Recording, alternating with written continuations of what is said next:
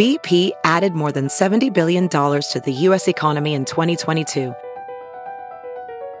Investments like acquiring America's largest biogas producer, Archaea Energy, and starting up new infrastructure in the Gulf of Mexico. It's and, not or. See what doing both means for energy nationwide at bp.com/investing in America.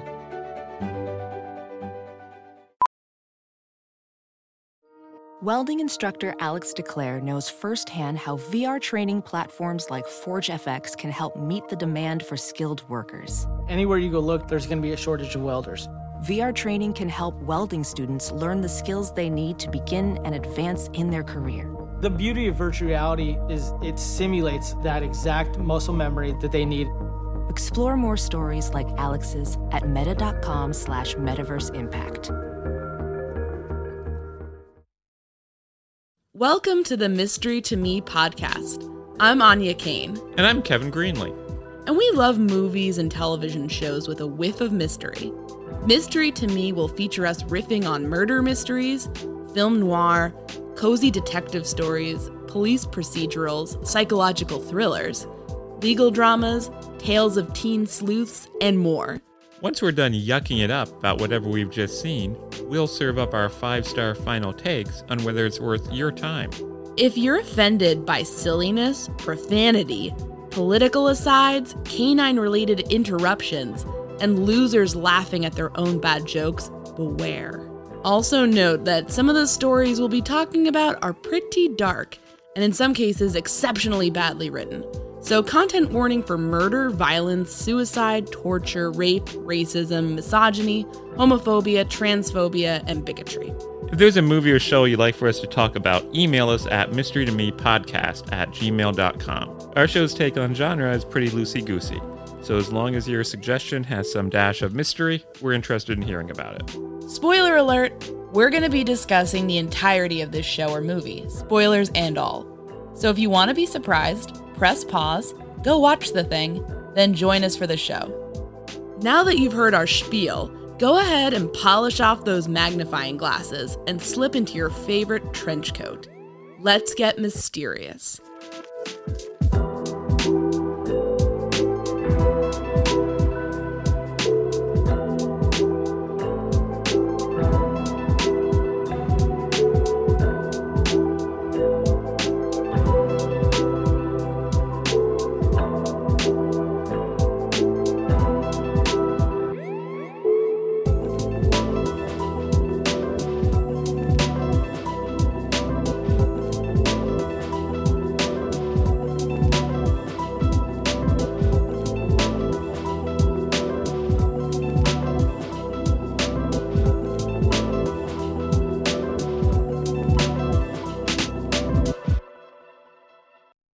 So, Anya, what did we just watch? Well, Kevin, we just watched an episode of the Ellery Queen called "The Adventure of the Comic Book Crusader," which was the fourth episode of season 1 of this show, first and only season, that aired on October 2nd, 1975. The show was created by Levinson and Link, who are perhaps best remembered for their work on Columbo. Did a lot of other great shows. They're terrific writers. Mm-hmm. Ellery is played by the very charming Jim Hutton. Great actor. Charmed to burn. And he lives with his father, who's a police inspector, played by a very gruff but lovable David Wayne. What if there was an NYPD detective whose large, adult, awkward son was a crime novelist and they teamed up to solve crimes in the 40s? And it's an old-fashioned fair play mysteries where the audience is given all the clues to the particular mystery, and literally a few minutes before the end, Ellery turns to the camera, breaks the so-called fourth wall, and challenges the viewer to solve the crime. It's a really cute show. I think that's a good way to describe it. It's cute. It's like cozy. It's just kind of like a cozy mystery show. And I've been delighted to watch some of this, you know. I think we've seen a couple of episodes so far. This is my first introduction to it, really watching it with Kevin. I think there were a couple of, maybe like one dud, but the rest of them have just been like charming. Do you have any history with the Ellery Queen character? Not at all. Never heard of it before.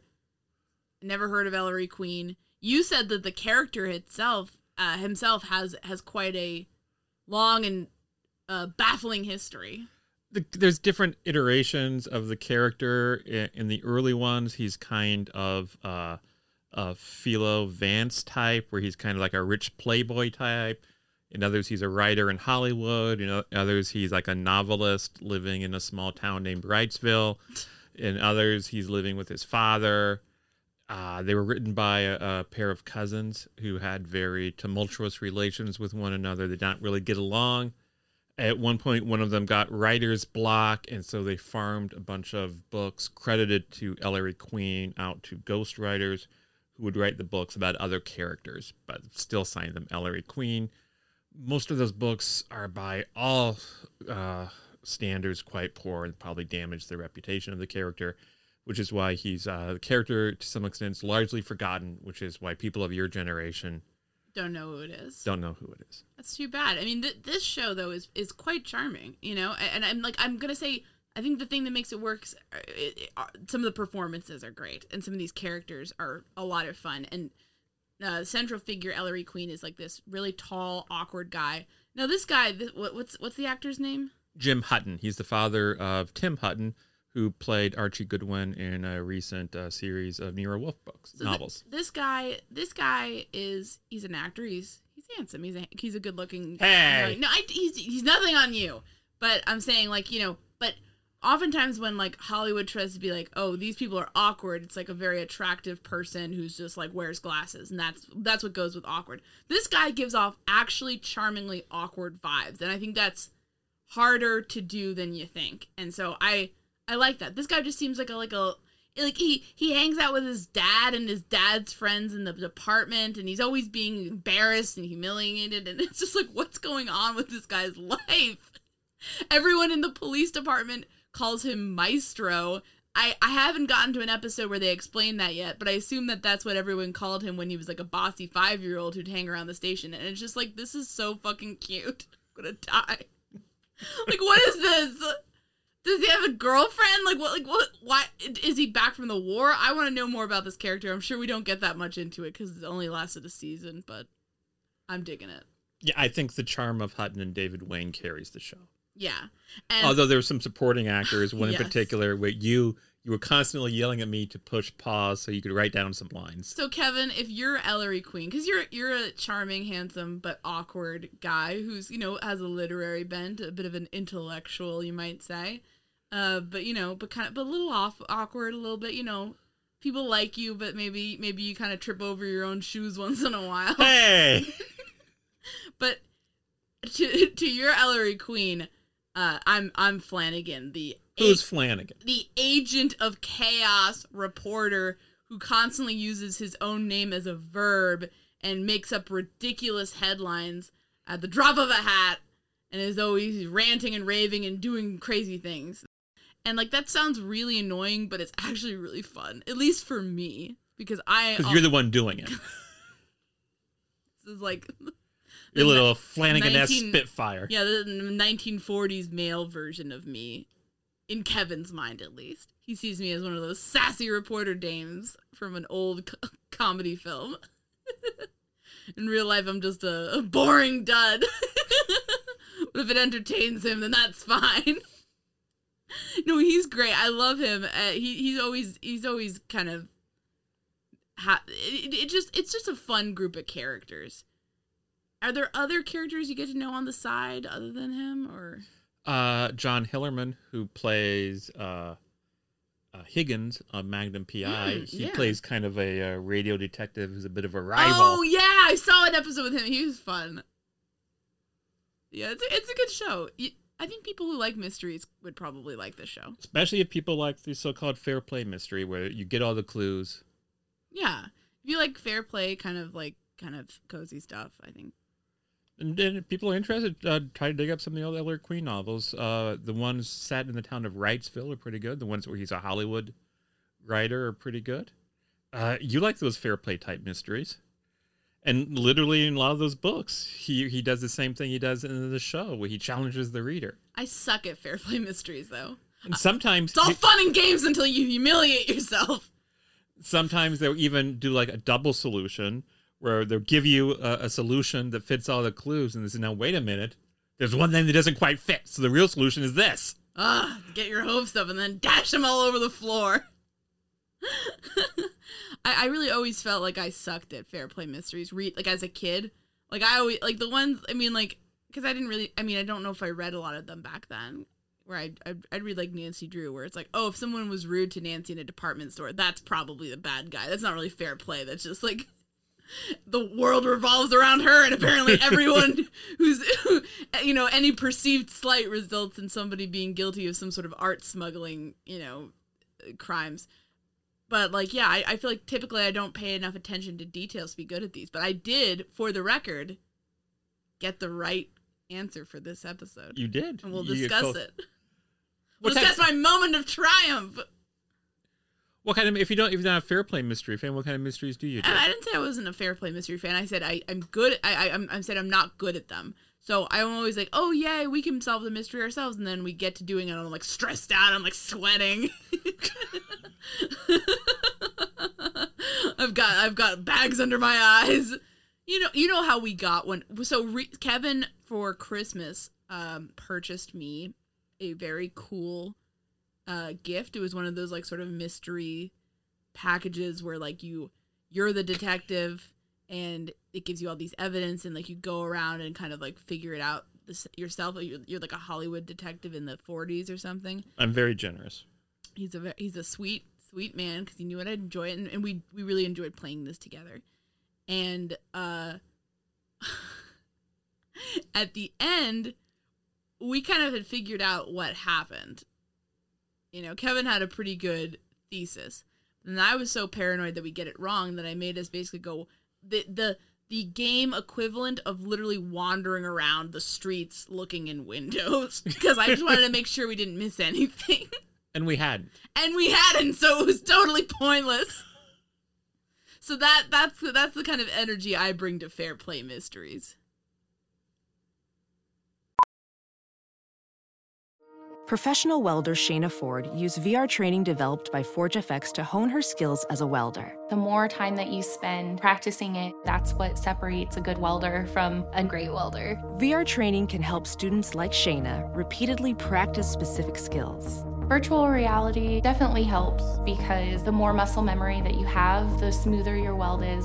Explore more stories like Shayna's at meta.com/metaverseimpact.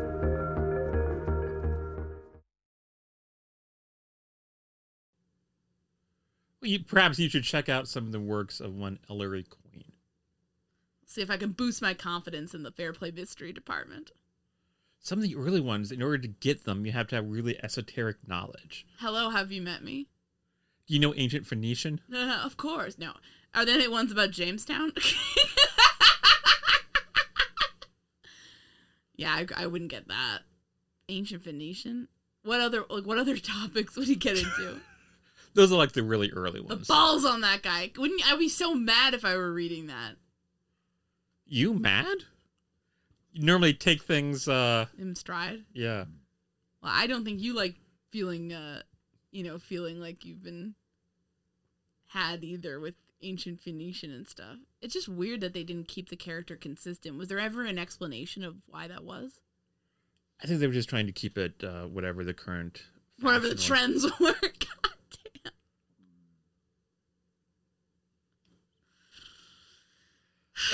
Ellery Queen's probably best remembered now because he, one of the Ellery Queen writers, edited the Ellery Queen Mystery Magazine, which I believe is still being published today. Oh, okay. So people might still be familiar in that sense. What we need to do is we need to get some really like a sexy Ellery Queen revival on like the CW or something.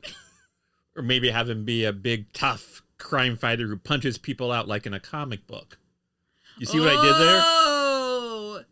And now, of course, Kevin is a big comic book expert, I would say. I wouldn't say you're a fan. I'd say you know a lot about this subject, in addition to enjoying comic books. So that's why we picked this episode, because it's all about the comic book industry and all about the comic book industry. How predatory and awful it is for people who work inside of it. The people who work on staff at comic book publishers are abused and sexually harassed and perhaps even sexually assaulted by awful editors who just take advantage of them and belittle them, mock them, piss all over them. All you Marvel fans worship a false god of exploitation of workers. Spit. It's true, right? I mean, right? Isn't a lot of the Marvel fandom nowadays kind of distasteful to you, given how poorly it treated the people who... Like your Jack Kirby, your Steve Ditko. The people who gave you the characters that you love. But for many years, the creators of Superman were also taken advantage of by DC Comics. Mm-hmm. So it's not just Marvel. They all suck. There's no ethical consumption here. Jesus. That's the end of the episode, folks. Gosh, you're fun. Now, well, it's called Capricorn Comics. This episode centers around one Capricorn Comics, fictional comic book house. And the guy that runs it, the guy who is the man in charge, is played by lovable character actor Tom Bosley, who is perhaps best remembered by audiences young and old for his tour de force performance in the Broadway musical Fiorello. And he also did a little bit of television work. I think he was in a show called Happy Days, playing a guy named Mr. C. Obscure. So is Mr. C, is that like... Clive Cussler? Well, you Miss C? Oh, I guess I am. You're little Miss C. I'm little Miss C. I'm married, Kevin, to you. I'm Mrs. G. Jeez, that sounds terrible. God. Mrs. G. Now I'm all depressed. I am too. Mrs. G. Miss C. Miss C is classy. She's on the go. She's smart. Little intimidating. She's a hot young thing. Mrs. G. I don't know. I'm over the hill here. Well, you know why? Because wasn't Edna Garrett the matronly house mother on Facts of Life? Oh, wasn't God. she referred to as Mrs. G? This again. What do you mean this again? When you ask me questions about shows I never watched. You were glued to the Facts of Life as a little girl. You were just like Joe, young streetwise punk. I've never seen a single episode of Facts of Life in my life. Are you more like the patrician, young Blair? Apparently I'm Mrs. G. Or lovable Natalie? Oh my God. Or Tootie is always ready to crack a joke. Jesus. Played by lovable Kim Fields. These were your friends growing up, right? They were everybody's friends. Jeez. So, not a lot of friendliness going on in this opening scene because... So they have the editor looking at some... Oh, I guess actually what happens first is Ellery Queen has discovered that this company is publishing a comic book about him, which he didn't know about, didn't knowingly consent to. Unauthorized. But it turns out it wasn't unauthorized because his contract with his book publisher gives them the right to do comic books about them. Kevin says, "You're shit out of luck, man." That's the lawyer's seal of approval. So does that happen? Like, you work for a big New York publisher, Insider. Is there like a clause in your contract letting them do comic books about you? Always doing comic books, making me look like a doofus. There's even an Ani comic strip where I'm always the butt of the joke for Insider. I would be delighted. I think Insider does once in a while some comic drawing stuff. So I mean, are they about you? Yeah, probably. I mean, I've never looked at them, but I assume they're about me. What else would they draw stuff about? No, they're not about me. I think they're about news events. Well, you get involved in news events all the time. Oh, yeah, I get caught about it. I become the story rather than the person reporting it, like Flanagan. You really like Flanagan in many ways. I think I'm going to start impersonating Flanagan and go to some top editors and just be like, you know what? Toots, you should have me in the bright lights in the comics. That's where the future reporting is, and have them fire me immediately, presumably. I'll wear like a hat with a press badge in it.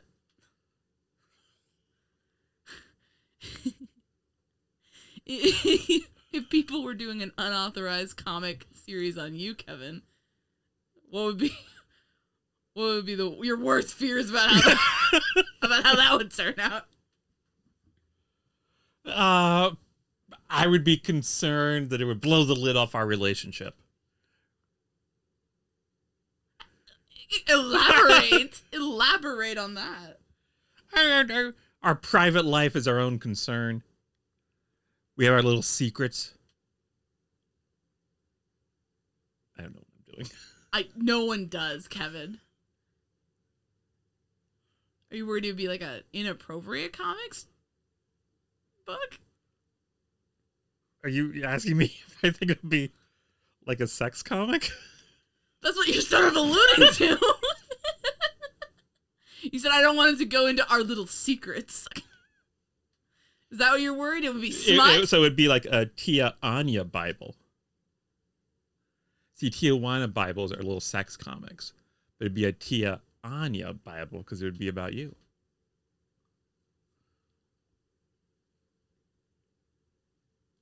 Kevin Greenlee, you signed your name on a contract that allows people to publish smut about us? Well, anything for $1. Oh my God, you're such a... What a lout.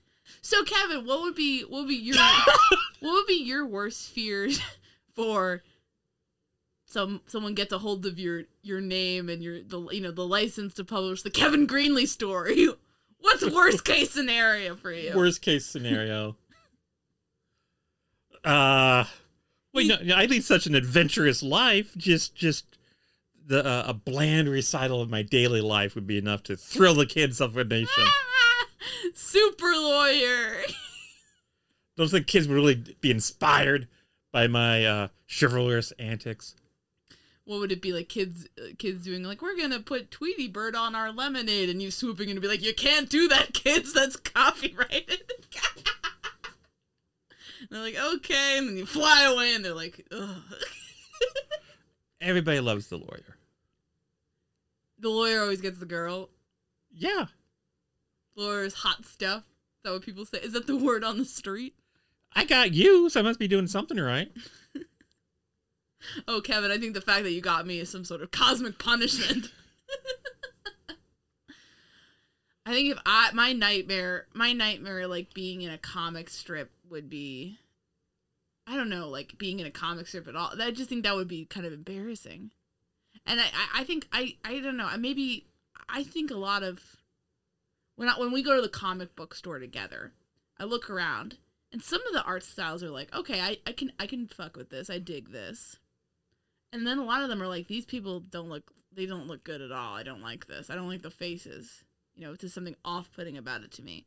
So I think that if I got in one of those art styles I didn't like, I would be very offended about how I looked. Well, you'd probably make sure you control your image and your likeness. You'd have approval of such matters. Unless you sign one of these bizarre contracts. That old Ellery got into. See, I don't understand why. So Ellery Queen writes mystery novels, crime stories geared towards an adult audience. Yes. So, and it's unclear if the stories he writes have him as a character. Yeah, we don't know. It may just be he writes them. Yeah. So it would be like today, say, Michael Connelly, a noted mystery writer, who writes mystery stories about a middle-aged detective named Bosch. Somehow, the wool gets pulled over young Michael's eyes, and he has to sit back and allow a comic book to be published about the exciting adventures of Michael Connelly punching out criminals. So why would you think... I'd probably read that. But why would you think kids would be interested in a juvenile version of something created for adults? I think you just want to use any excuse to talk about Bosch. Kevin loves Bosch. I don't know. It's really bizarre. I mean, were they kind of just spoofing on Dick Tracy here? That's sort of what I assumed. What they're talking about is like they're drawing Ellery, and the comic book, the sleazy comic book guy is sort of like, oh, you know, like, who are you? And Ellery Queen's like, I'm Ellery Queen. He's like, no, your jaw's too weak, and you're not tough looking enough. And I thought they were sort of parodying, not the Dick Tracy shit. No, but like those like kind of cliched takes on the detective. Dick Tracy is its own thing. I know that's not shitty. No disrespect. I know that's. We're gonna have to have a serious talk after we're done with this episode. To make it up to you, maybe we can watch some of the presumably awful Dick Tracy adaptations for the show. You mean like the serial or like the TV series, or are you interested in like the Warren Beatty version from I think 1990? Whatever you want, baby. Calling my bluff. Exactly. So Ellery Queen goes. Basically, the reason they do Ellery Queen as a character is because they want to give Ellery a chance to be included among the suspects. So he goes, he starts yelling at the people in the comic book office. He's trying to find the editor, and he gets kind of shifted from one staffer to another in the comic book office. And this is basically a visit from the exposition fairy to tell us, oh, here's this person who works the comic books. Here's what his job is. Here's this person. Here's what his job is. So there's a letterer, a background artist, a shader. I don't know. I don't know the roles. I'm not sure they know the roles. Typically in comic books, it'd be somebody who pencils it. Mm-hmm. And generally speaking, at least back in the 40s, pencil lines could not reproduce well using the cheap methods of printing that comic books are printed by. So then you have someone else go over the pencil lines with ink. So you have a penciler, an inker, a colorist, and a letterer. So the colorist basically writes numbers to indicate what colors go where? Yeah. But on this show, they had like a layout artist, a background artist. They didn't understand how it really works. Somebody who applies Ben Ray dots, a letterer. Can I ask, what's in the business, or what has traditionally been the most prestigious of those roles going through it? Is there one that's like, oh, this is the ticket to the big leagues? In comics, the most prestigious thing, certainly back in that era, would be if you had your own comic strip, like a Dick Tracy. So if you were Chester Gould and you wrote and drew Dick Tracy, and had fortune to be made. Had a little graveyard in your backyard with all your dead characters. That's how you know you've made it. Yeah, Chester Gould had a graveyard in his backyard for all the villains who died in the strip. That's honestly iconic. I love that. That's so weird. I think that's charming. Very creepy, but charming. Carrot, you know, he knew the, you know, What? He always remembered where he came from. The villains who made him an iconic artist. So none of the roles of like letterer versus inker, they're all on the same level. Well, I wouldn't say that, but a letterer is just the person who literally writes in the words that you read. I would suck at that because my handwriting sucks. People would be like, what the fuck does this say? An inker has some creativity, but to a large extent, he's, just making the penciler's lines reproducible. What about the person who does the colors?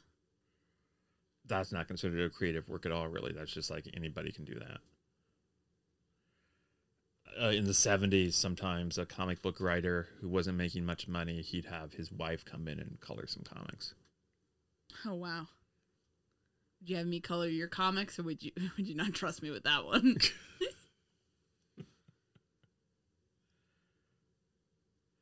So Ellery goes, he meets all these comic book staffers, your artists, your letterers, your inkers, your background artists, your charming young secretary. And then he goes and he yells at the editor, played by Tom Bosley, Broadway star. Broadway's Tom Bosley. Yells at Tom Bosley, makes angry comments that sound vaguely threatening, and then he storms out, at which point Tom Bosley calls in all of his staff And tells them that he would rather have his 4-year-old nephew working for him doing the comics, but the kid's mother wouldn't let him work with a group of second-rate hacks. He's a mean boss, and he's not letting anyone out of their contracts, and it's a bad working environment. And he's also sexually harassing the secretary. So he comes near raping her. Yeah, he's really creepy. So they're really setting him up to be a kind of like, well, he had it coming kind of character. But you know he's dead. Well, they're trying to create as many suspects as possible. Kevin said that part seemed realistic. Lots of bad editors in the comic book industry. Yeah. So, at some point, he's shot to death during the night. Police find him slumped over his desk. The only sort of seeming clue is that... We should say for some reason... Oh, okay. Usually the panels you see on a comic book page are all drawn on one page. But for some reason, the Ellery Queen comic book, each individual panel is drawn on its own full page. He said, we want this one to be big. And so on his desk in front of him are 4 page-size panels from the Ellery Queen comic book. So please proceed. That'll be important later. So, they on one of those pages, basically the guy, a Study in Scarlet style, crossed out a line of dialogue with his blue pencil.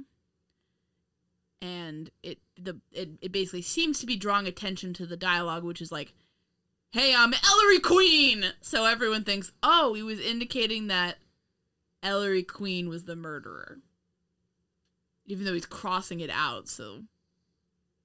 That raised my eyebrows from the beginning. Also, we know that Ellery Queen isn't the murderer. He's just a lovable, awkward novelist guy. He's not gonna kill anybody, even if they're gonna make him look like a fool in the comic books industry. Then this is when Flanagan makes his debut in the episode. See, he'd love it if they made a comic book about him, don't you think? Sure. Yeah, he probably just wanted to switch with Ellery. I think he's basically Walter Winchell, right? Who? Isn't Flanagan basically Walter Winchell? Because he has, at one point, he's like doing little Winchell-like one-liners to his secretary to put in his column. And Who's Walter Winchell? Walter Winchell was a very controversial newspaper columnist from the 40s, kind of a bad guy. He also narrated the Untouchables TV show. He was how was he a bad guy? No one bad ever was a journalist. You're so or no one who naive. was a journalist was ever bad. Right? Right? That's right, little Annie. All reporters are good. Yay! Princes among men. Yay! Everybody loves a reporter. Wait, who is this? I'm sorry, I'm not very well versed on journalistic history, to be honest, beyond a couple of specific things. But what happened? Why was he bad? He was kind of sleazy, kind of racist. Oh, ew! He sounds terrible. Yeah. Boo. He's kind of like Flanagan. Flanagan's not a racist, or at least he's not making racist comments in this. To be in their version of 1940s or 1950s New York, whatever it's supposed to be, didn't appear to be any people of color. Not at all. It's a very white show. Very white show. Now in this that might not be every episode. I don't know, but in this episode, I don't think there was a single person of color in any sort of role. So yeah, that's one drawback to this. But there were some working class people. Yeah, but there was a cleaning lady and her husband who was always phoning in tips to Flanagan. Yeah, getting a sawbuck for his troubles. You give sawbucks to your sources? No, I don't pay my sources. That's not ethical. I just text my sources random questions about how things are going at their jobs. You never offer them a sawbuck or a fin? I never offer them a sawbuck. I don't. A fin? Not a fin. Not even a fin. Oh my god. So, oh man. When you said a controversial reporter, I thought it was going to be something charming like Mike Royko getting into it with Indianapolis, saying it's a pathetic city. Just he kind of acts like Winchell. At one point, he has some bad joke that he calls a Flanaganism, and didn't Winchell do that? See, you keep asking me about it, and I don't know. Well, I prefer this Flanagan character to, I'm sure I would, the real life Walter Winchell if he was a racist and also not a nice guy. From Mr. Winchell's Wikipedia entry, he was known for an innovative style of gossipy staccato news briefs, jokes, and jazz-age slang. Doesn't that sound like one Flanagan? Oh, no. He'd refer to things. He initiated the term Winchellism. See, if you knew all of this... then why were you saying that I was Flanagan? Were you saying I'm Walter Winchell and I'm like a racist or something? What's wrong with you? If you play back the tape, you're the one that says, oh, Kevin, you're Ellery Queen, and I'm Flanagan. No. You were like, oh, you do this. This is like you. When he's running around making a fool of himself and doing all this weird 1940s reporter shit. So you're just saying I was a noted racist. Thanks a lot, Kevin. You're not a racist. I'm your wife. You're not a racist. You're a friend to anyone of any age, race, creed, or color. That's a terrible... Ugh. But anyway, Flanagan gets a hold of the story through the cleaning woman's husband, runs a piece called Cop Shields Kin on Broadway Beat, and then kind of comes and pesters Ellery's dad, saying, one line I liked was, wasn't your kid mad when that comic strip artist comic stripped him of his dignity? And complains about getting the bum's rush as a member of the Fourth Estate. And refers to, in the article, Ellery Queen's dad as an NYP dick. They got that one in past the censors. Well, detectives were called dicks. I know they were called dicks, but by the 70s didn't that term evolve to mean something else? What else did it mean? So, then at some point, so Flanagan also gets a book in the mail by Ellery Queen called The Purloined Gun. And so... And apparently, we're not really told what the plot of this book is. No, but he has a Flanagan hunch that it's something that's going to be so scooperific that it's going to singe his eyebrows. I love this character. Oh, I'm just going to have to pretend the basis of it isn't so bad. Well, it's just he wasn't, there's this African-American singer named Josephine Baker that he got into it with, and so I kind of felt it was it was a little bit racist on his part. He was very good as a narrator of The Untouchables. That is one show that, like, you'd think that you and I would both like, and then we tried watching it separately. Yeah, not even before we met each other. Yeah, before we met each other. We tried watching it. Because we both separately, before we met each other, were basically like, oh, this sounds extremely my shit. And then we looked at it. That was exactly what I thought. Yeah, that's what you thought. And it was so boring. Maybe we just didn't hit the right episodes, but I remember being like, God, this is a slog. What were people ranting and raving about? It was the 60s. Maybe they didn't have any other thing Yeah, they didn't know watch. how to make TV or something. It was just, yikes. Do you think we should give it another try? Maybe there's like a really good episode. I could see it having like a good episode, but I didn't see that episode. So we're really off the rails here. Yeah, we're really off the rails. Okay, let's go back. So Ellery gets arrested. No, he doesn't. Oh, I'm sorry. No, you take it away, Maestro. So Ellery reads that Flanagan is basically accusing him of murder and suggesting... And also, Flanagan is a recurring character who we'll see again, and I guess they're just okay with that he, like, railroaded him in the press. Yeah, so Flanagan basically accuses him of murder and suggests that his father, the police inspector, is covering up for him. And so Ellery, in an effort to help out, he comes down to police headquarters with some pajamas and a toothbrush, indicating his willingness to go into a jail cell. And what's odd about this is that typically people don't go into jail cells unless they've actually been formally arrested. Charges have been filed against them, habeas corpus, such things as that. I don't believe in the episode Ellery was actually formally charged with murder. He's just a dutiful little guy. He's just hanging out in a jail cell reading comic books. Well, once the picture of the comic book company's secretary pointing at him as the suspect runs on the front page of the tabloid that Flanagan works for, I guess maybe he figures, don't want to embarrass my dad any further. But yeah, it doesn't make sense. Also, when you think about it, if you actually think about this plot, boil it down and say, mystery writer is suspect, and then his dad is the guy tasked with investigating it. Isn't this such a big conflict of interest that they'd take Inspector Queen off of the case? Yeah, you'd think so. You'd think so. So the NYPD brass keeps on popping up in this episode being like, oh, we don't want a scandal. It has to look fair, Queen. And it's like, well, why don't you just take him off the case? What are we doing here? Can you imagine in real life if this happened? It would be such a scandal. So like Michael Connelly's dad. He's like a cop. The head of the cops, a police inspector. The chief. And Michael Connelly lives with him. God damn, that sounds so dumb. And Michael Connelly is suddenly suspected of a murder. I'd watch this. I'd watch this reboot.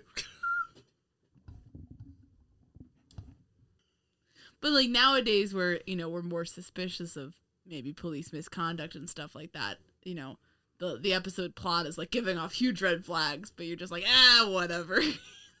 Because old Inspector Queen's not going to do anything unethical. He's not going to do anything unethical. Nor is the maestro.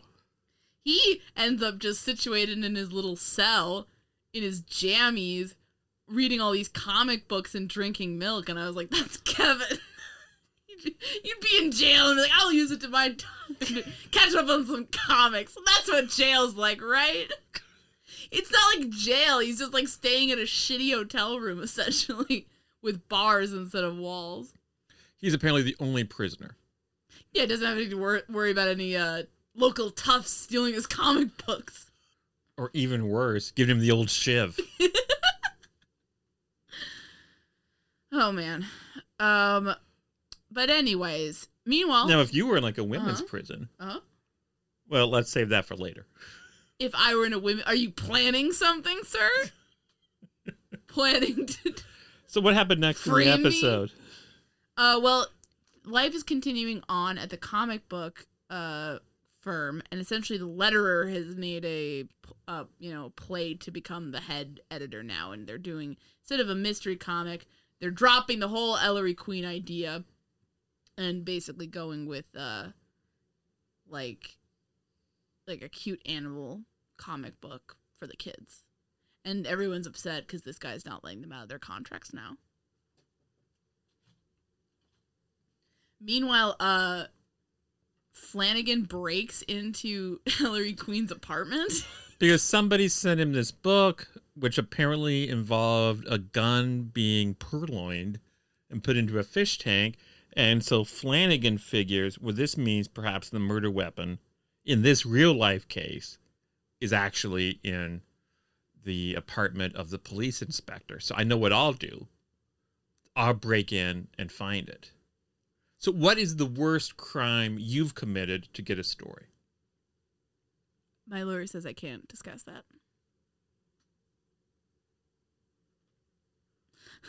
I've never committed a single crime. I wouldn't break in anywhere. Actually, you and I both trespassed. So what happened next week?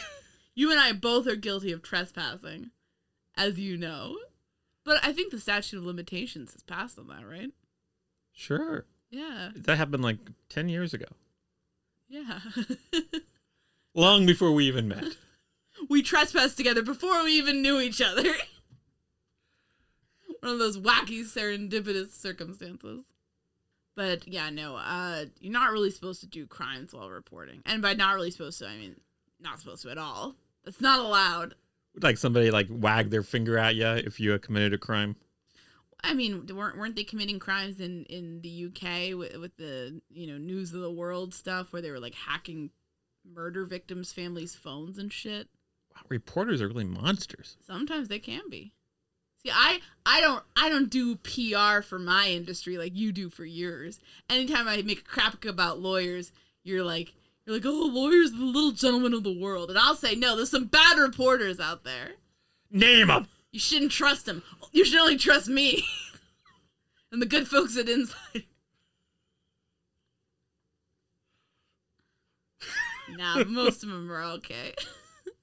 Most of the Fourth Estate are just a bunch of hacks doing their job. Hacks?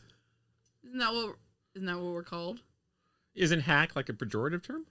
Yeah, but I think it's like hacks and flacks. People call themselves that. Now, is that because you're a reporter or because you're moonlighting as a taxi driver? Both in my case.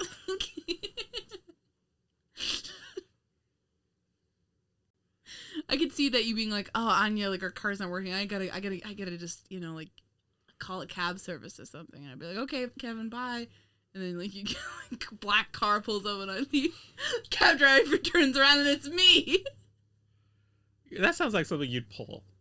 Like you'd intentionally disable our car just to make that bit work. I would literally go to those lengths. I would steal a car. Or, you know, maybe drive one out of the lot illegally. And so you wouldn't commit a crime to get a story that could potentially change the world for the better. No.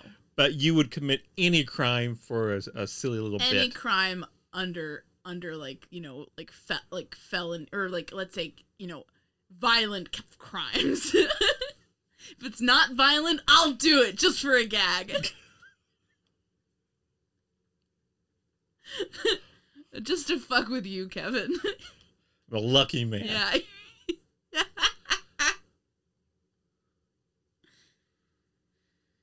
But anyway, Flanagan's hunch turns to be scooperific indeed because he discovers this gun and the murder weapon in the Queen's fish tank. So the murderer then obviously has come up with an interesting scheme where he reads through Ellery Queen's entire corpus. Although I guess some of the comic book writers did read Ellery Queen novels and write down the plots. But he figures out a book that has a similar plot, sends it to Flanagan, and then he breaks into the home of a police inspector, which is itself a very serious crime, for the express purpose of putting a gun in the fish tank. Now, isn't there an easier way?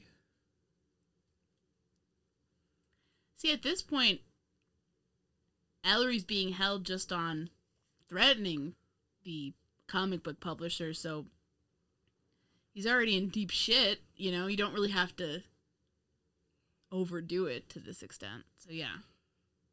And wouldn't you assume it'd be pretty hard to break into the home of a police inspector? Wouldn't you assume he has Apparently pretty good security? Isn't. I also wouldn't expect that a police inspector, they like live in like a little palatial kind of like big ass apartment with all these books and nice furniture.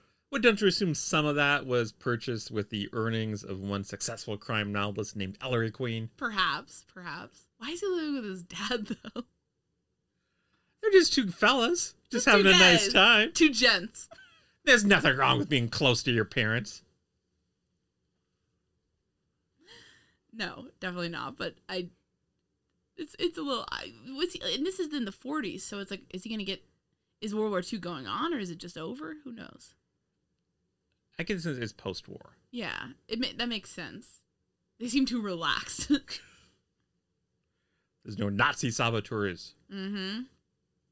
So at some point, the secretary starts looking like a promising suspect because her alibi essentially falls apart. She said she was with her nerdy boyfriend watching some show with a dog vaudeville act or something. Milton Berle. So I guess that proves his post-war, because Milton Berle obviously didn't begin his run on the Texaco Star Theater until post-war era. Mr. Television, we called him. Uncle Milty. Oh, God. What's happening? Remember how you laughed and laughed whenever you saw him wearing his dress? What the fuck is going on? I don't know. You don't know who Milton Berle was? No. Okay. Well, you don't need to know. That's what you get for marrying a younger woman. Stresses of an age gap relationship. You could literally make up names and make up activities. And I would be like, okay, I'll take your word for it. Milton Berle was real. Mr. Television. Oh, you don't remember the Fillmore Bridges Act? That famous dandy and his tightrope trapeze act. You could literally make shit up. And I'd be like, all right. Milton Berle, besides being Mr. Television, dressing as a woman, he was, should I say this? He was also known throughout show business, very well known for having a large male sexual organ. A large penis? Yes. I was trying to be discreet. Well, we're all adults here. It's Yes. an explicitly rated show. How did people find out? And how do you know that, Kevin? It's very well known. And like he would offer to show it to people, like comedy writers and stuff. Do you want to see it? So apparently it was. Would they say yes? Wouldn't you? No. The famous Would Berle you? member? Would you? Wouldn't you? Would you? No, I already said no. So you're saying We're if finding you had out a lot about each other here. if you had a chance to see Milton Berle's penis, you just say no. A man I didn't know existed until we had this conversation. Isn't that like a story you could dine out on for the rest of your life?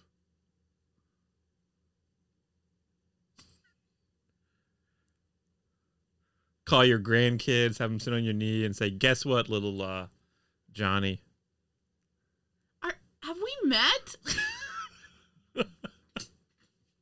You think I'm in the business of wanting to see other men's penises just because they're well reputed in Hollywood? Do you think I'm a tart? A trollop? Is this what you're saying about your own wife?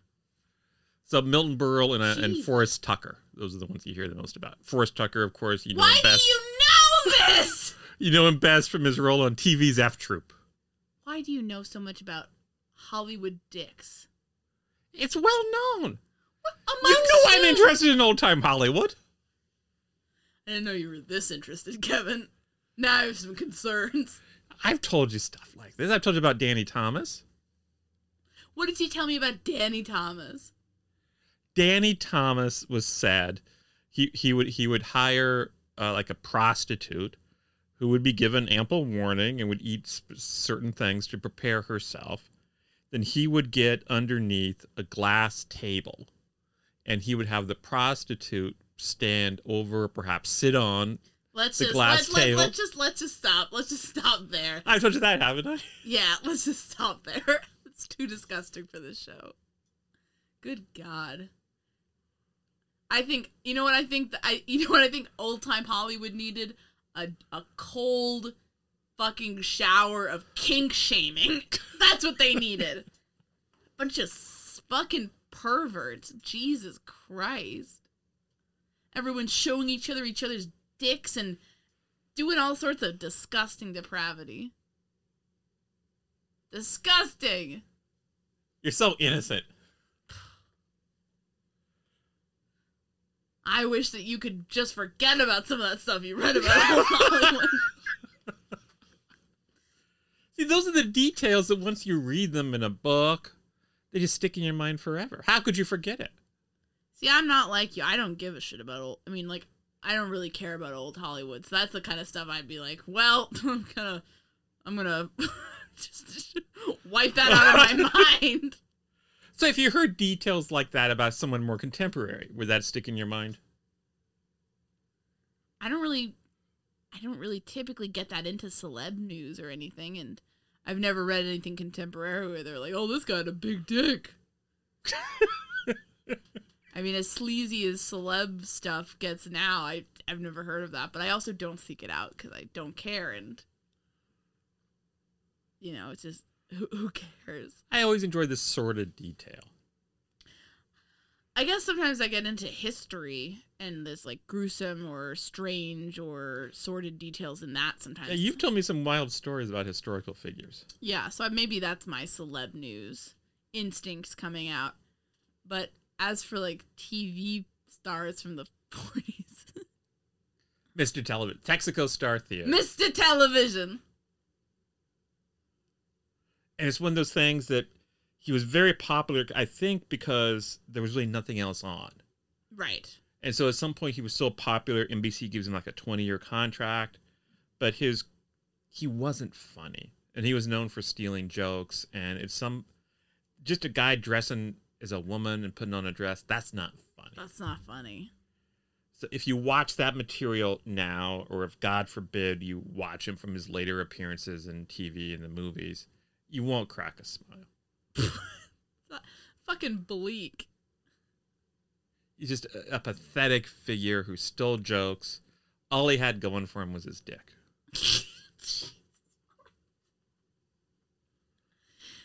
But that you'll grant him. As you cross your legs.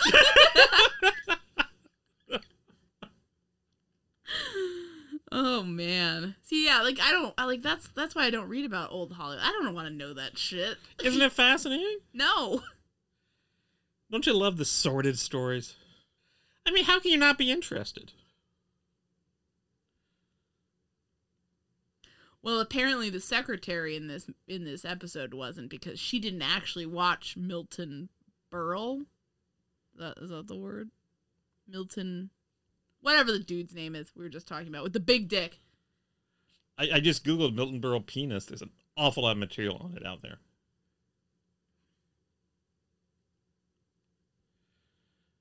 Jack A. Harry confirms that Milton Berle had a huge penis because he showed it to her. But let's move on. Yes, let's. Men. Well, it's an interesting tidbit. Y'all are just obsessed with them. The fact that there's a huge body of work about this. Don't you find it interesting? No, not at all. It was legendary. That's what he was best known for. As you said, people didn't know what entertainment was back then. I don't know when it became known about his penis. That's something we'd have to research. Oh, we have to research. We have to put our heads together to figure this out. We're fucking dick detectives. We're NYP dicks. Yeah, that sounds delightful. That's how I want to spend my life. Researching some long dead hack's dick. Yeah, it sounds kind of fun, doesn't it? No. I bet Cliff Nesteroff would know, the comic historian. Jesus Christ. Anyways, secretary wasn't watching this long-dicked dude, and she gets arrested because her alibi falls apart, essentially, is what you need to know. So everyone's... Now Ellery's out of the clink, but he is, he doesn't think she did it. So he has a mystery to solve. He says, I finally figured out what the X over the words, I'm Ellery Queen. I figured out what it means. Then he turns to the camera. I'll say he Flanagan is what supplies him with the knowledge. What does Flanagan say? Flanagan runs a column without apologizing to Ellery for basically accusing him of murder and trying him in the press, but they're still okay with him after that, I guess.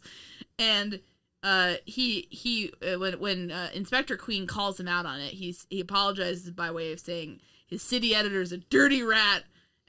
He took a blue pencil to the apology portion, the apology graph at the end of his column, and it got X'd out essentially, and that makes Ellery realize, in editing, a blue pencil means you're gonna cut something, so he's gonna figure it out. So I figured it out. Did you just say the opposite of me just to say the opposite, or did you figure it out too? I said the opposite because I wanted one of us to be right. Okay. But so you didn't figure it out. You figured it out. I did not. I figured it out, guys. My first fair play mystery. impactful win here. I figured, okay, if the murder victim just crossed out with blue pencil the letters, then that means it was everybody except the letterer who did it. Sort of a Murder on the Orient Express style execution. And I was right. It was all the guys you didn't really care about because they were barely characters and they were just appeared as a group of 3. They were the killers. The end. And they wanted to basically get out of their contracts, and they were pissed at their boss for being an asshole. So have you ever worked in an office where you were such close friends with your office mates that you would even consider committing murder together? Definitely not. Also would never consider committing a murder. My favorite part of this ending, I will say, is that life imitates art, because one of the comic book artists who's getting arrested is like, I won't go down alive, and Ellery Queen punches him in the face.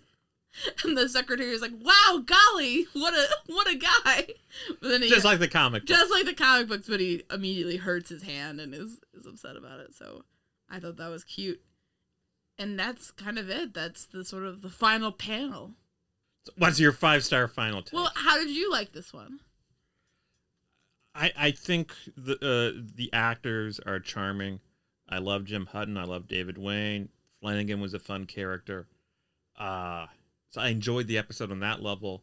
The actual story? It's not that strong. No. No, it's actually pretty weak. Pretty dumb. It's dumb. All of these are all the Ellery Queens I've seen so far have been dumb but still likable. So it's like I'd enjoy watching more of the show, but I can't say it was a good episode. Here's the thing, though. It's kind of interesting because it's like really so much does depend on the charmingness of the characters and the actors, and the kind of just the illusion that things are moving along and that you're having fun.